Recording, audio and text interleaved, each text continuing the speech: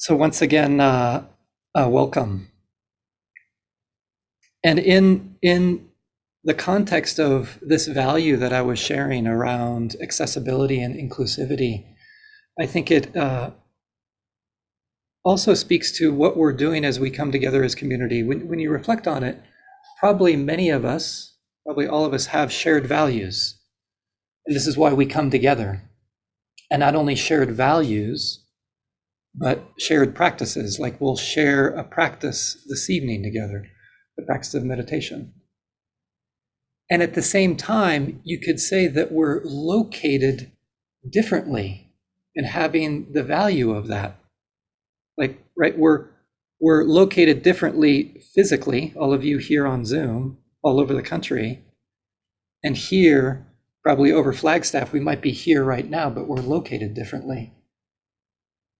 Physically, but also there's different social locations, which I want to acknowledge in terms of gender, class, race, age. And I feel like it's those differences that create community. Like what comes to my mind is probably many of you know what we do here towards the end of our Monday nights as we get together for our little discussion.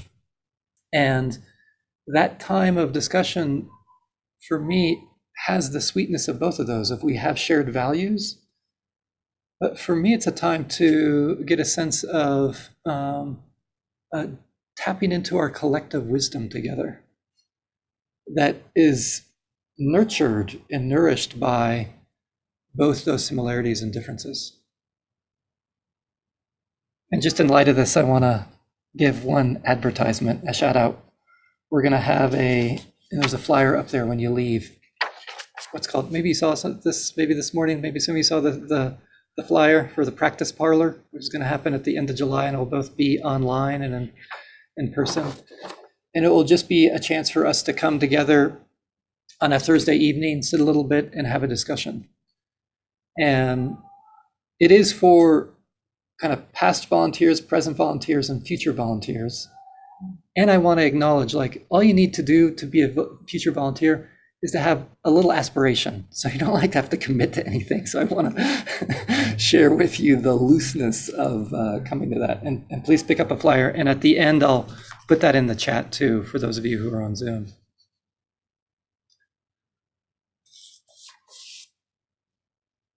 Tonight, I want to focus on two facets that also got evoked from us coming together in this way.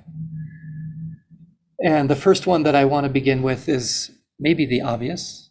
It was obvious for me of what gets evoked around this, which is the value of community, of Sangha. And for those of you who don't know, Sangha is this Pali word, Pali being the early scriptural language of Buddhism, which for the intents and purposes of tonight simply means community. And some of you might know, almost in all schools of Buddhism, it's one of the three refuges. It's my practice to go to refuge in community because it supports my spiritual aspirations. And maybe, like me, you might know what helps me remember about my spiritual path? Community, friends. That's what carries me along. And one story about the importance of community. Some of you might know the story. It's a great story. Once upon a time, there was a monk. He was a quite young monk by the name of Meghiya. And Meghiya, for this day, he was the attendant for the Buddha.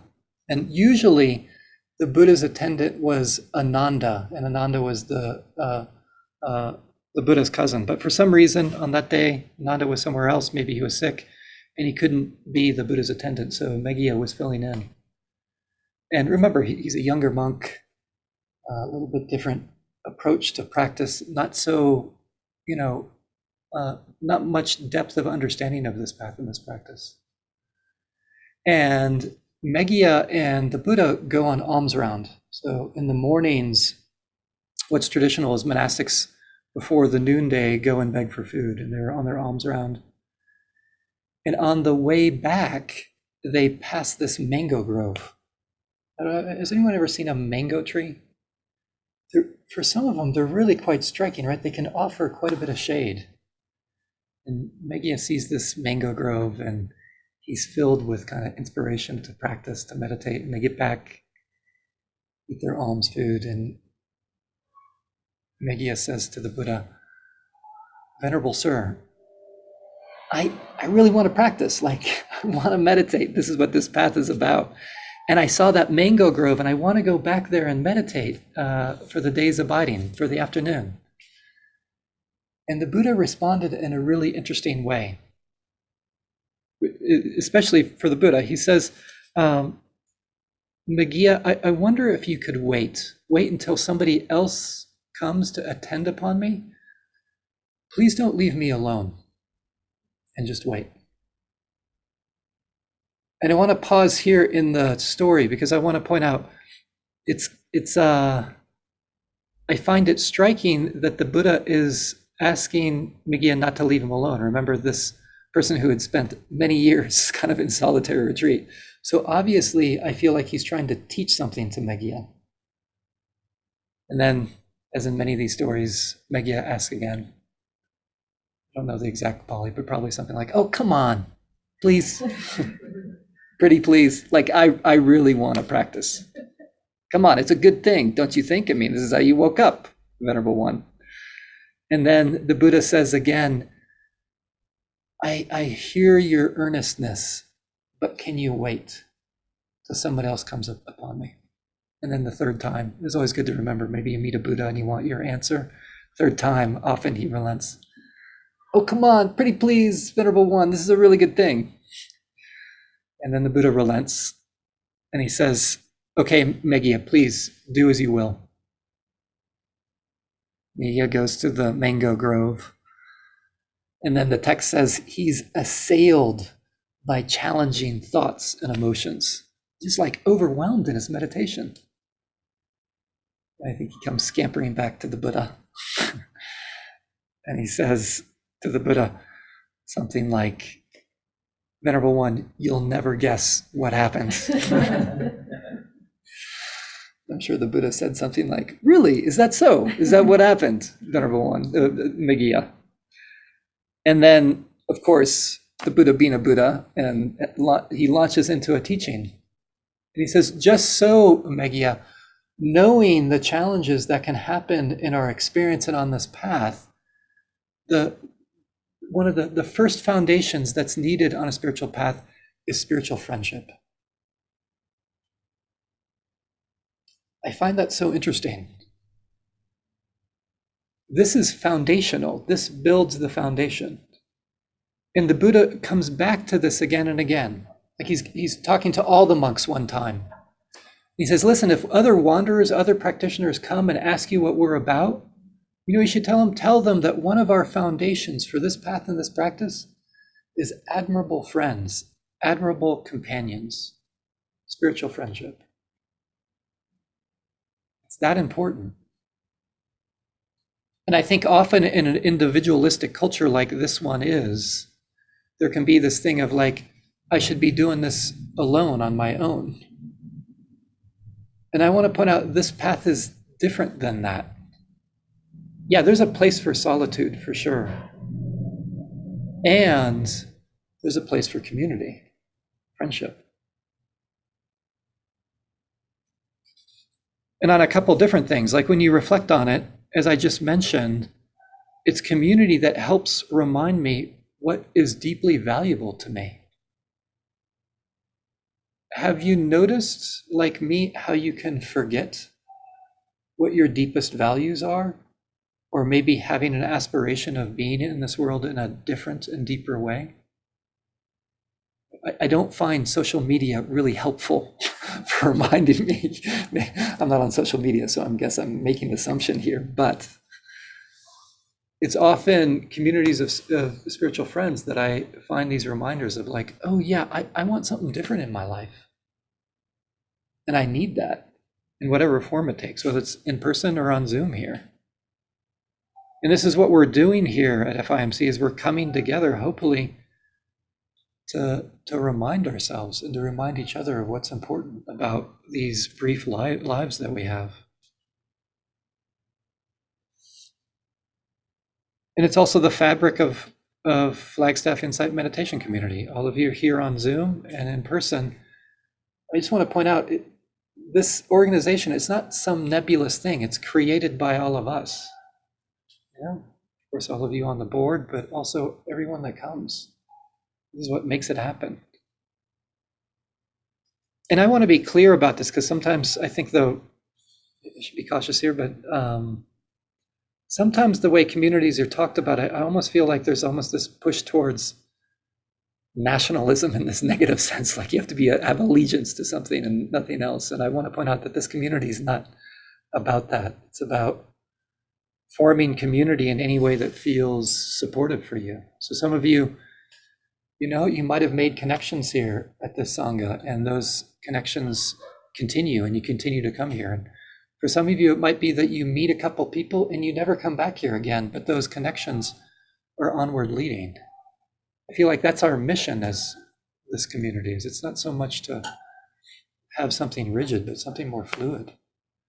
And again, it comes back to honoring difference and what works for you for spiritual friendship, for your life, and for your rhythms.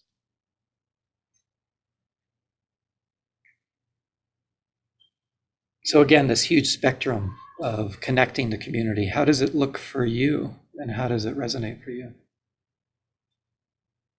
And then there's a second facet that I wanted to share with you, because I think there's something potent about this notion, especially tonight as we transition back in person and keep this virtual world going.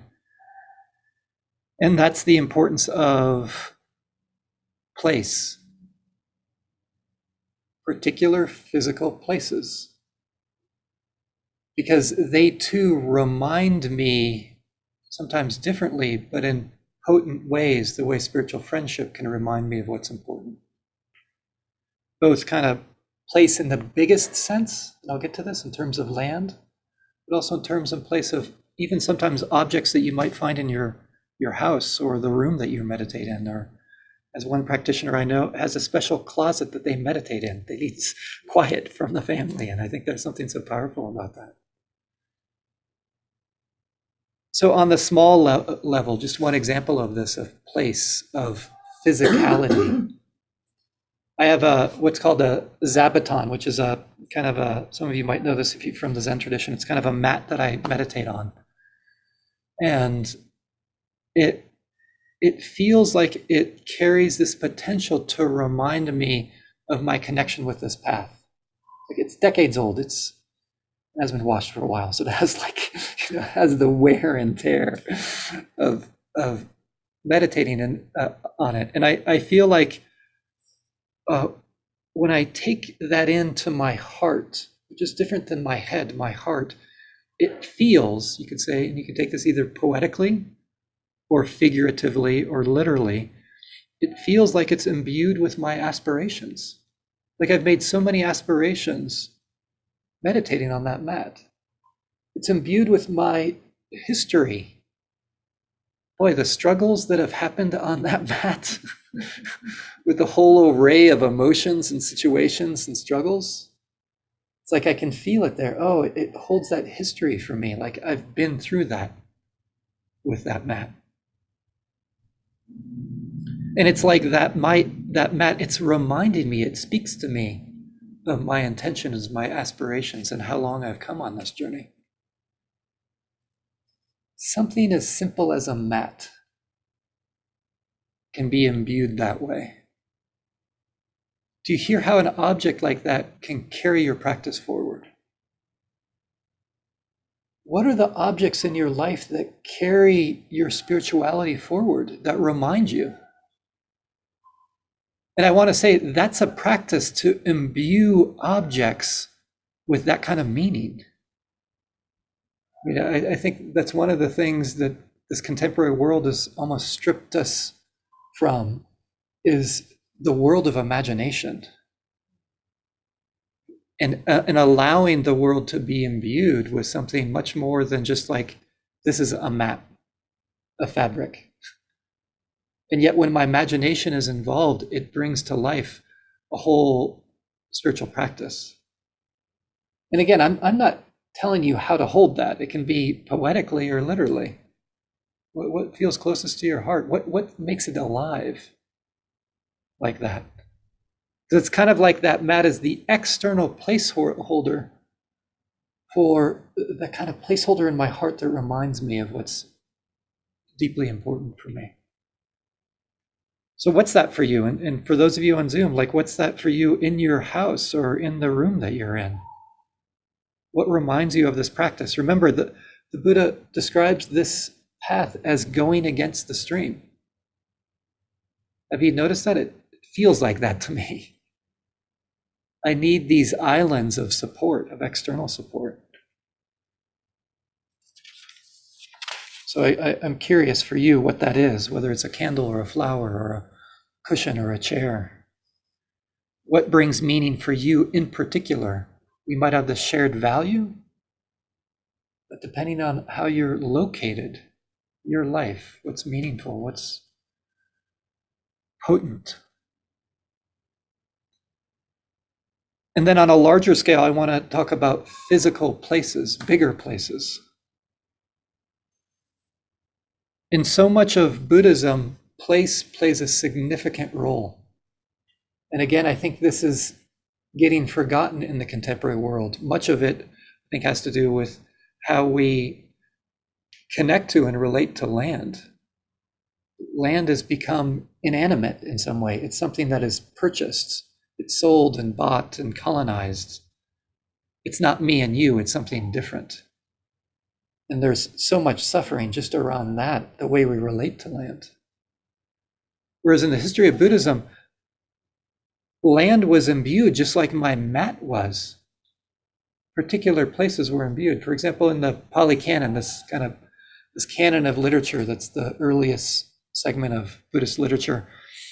And in each and every one of the discourses, these suttas, it shares where the Buddha is.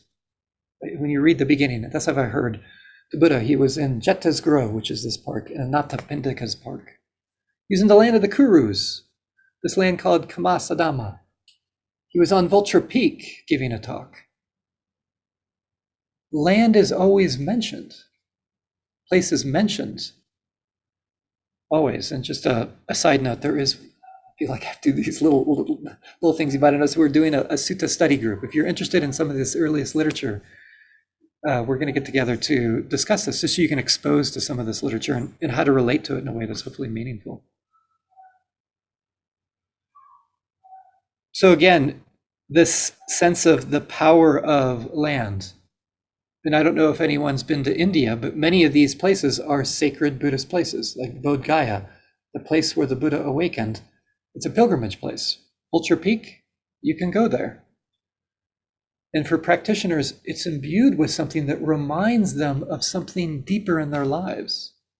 It's a heart connection. In Tibetan Buddhism, again, I'm usually speaking from Theravada or early Buddhism, but I just want to share this because I think it's interesting. There's even a Tibetan word for this called ne. And often it's translated as sacred place, but it doesn't really get to what's going on in the relationship to land. It's more like a place that has spiritual power. So for example, there are many caves on the Tibetan plateau that practitioners of old meditated in. And because of their practice, it's believed that it has a kind of ne to it, a kind of spiritual power. So people go and practice there. They'll go and do pilgrimage and practice there to also help fulfill that quality of ne. And there's all these practices around ne, like ne kor, which is to go around a place of ne, of spiritual power in that way. You could say it's the entire Tibetan plateau has this quality to it. Like one of the earlier kind of mythic stories is about a deity that is spread. She is spread over the entirety of the Tibetan plateau.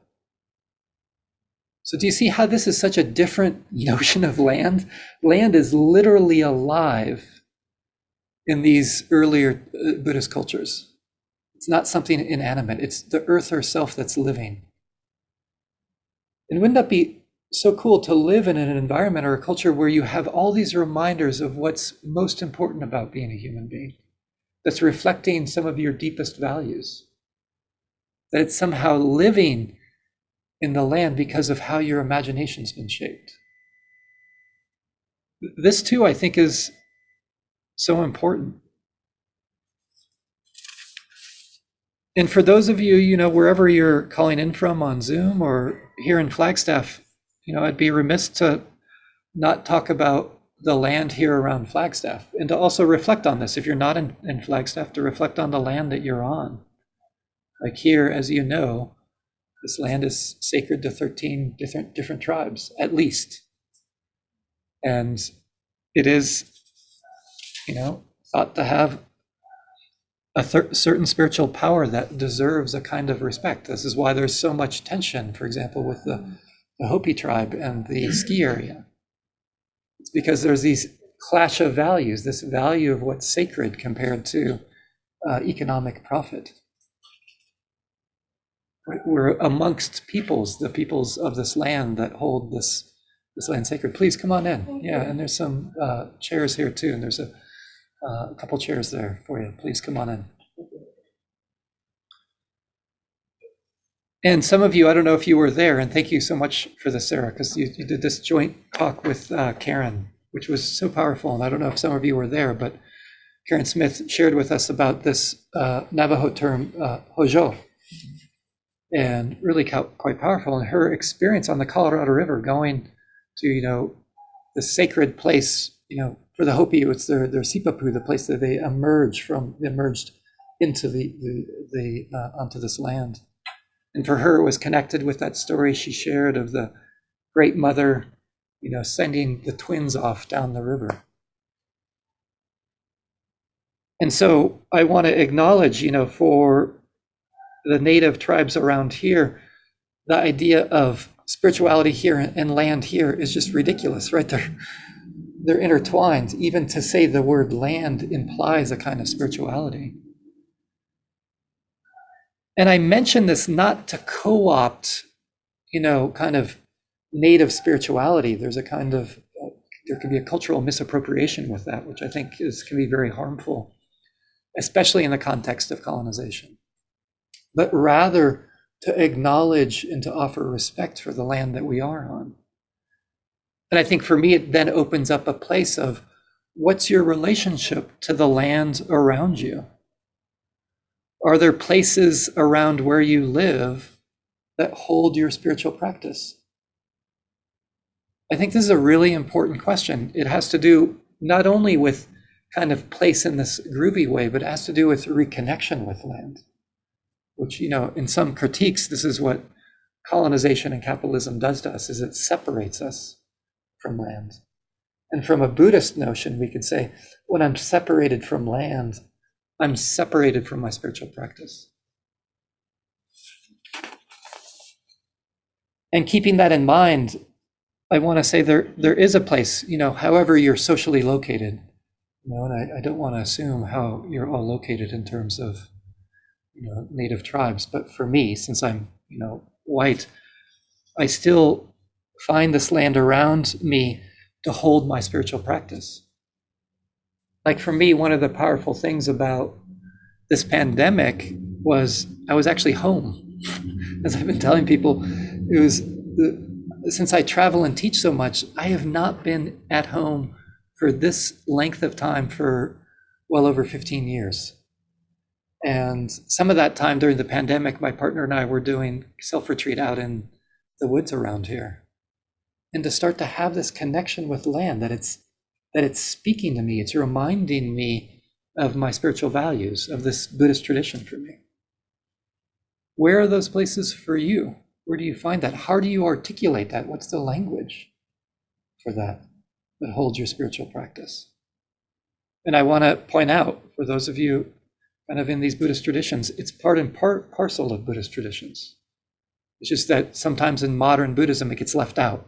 It's like, oh, we don't really understand that, I mean, there's deities in the trees. How do we understand that as moderns? That's an important question. How do you understand that? Not in a way that you have to literally believe that, but how do you translate that into your life? I think that's an important question if you take a spiritual path seriously.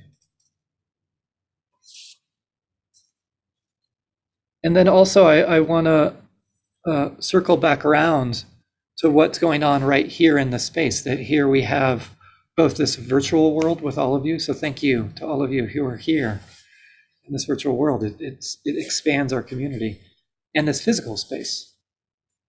And I know for me, coming back into this physical space, it was like this reminder. It's like, ooh, community, practice. This is what brings my heart alive. And it's like this space contains that. And it contains it because of all of you, all of us practicing here together, and because of our collective imagination. And how do we utilize that in a spiritual path?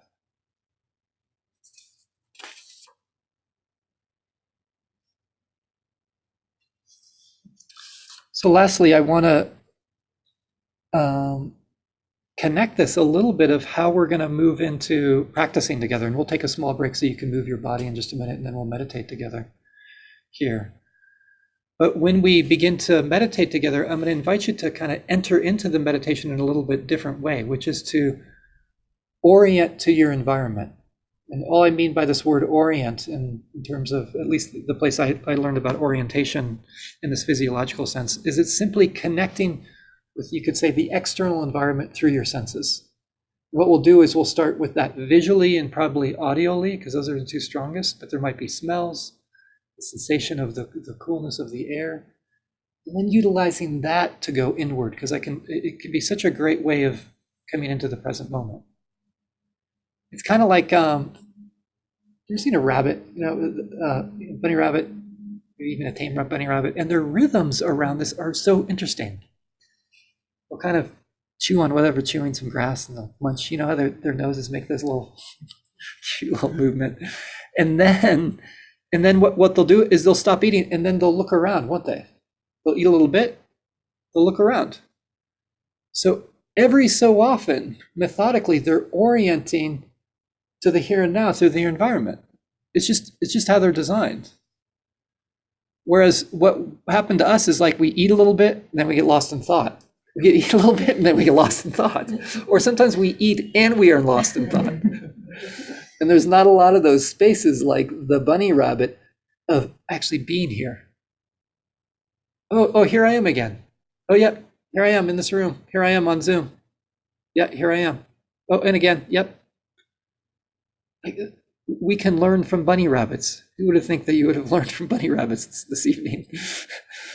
Learning what it is to be present. And I mean it as an experiment. So it might land and it might not, but it's important to experiment of what helps your meditation. Thank you for listening. To learn how you can support the teachers and Dharma Seed, please visit dharmaseed.org/donate.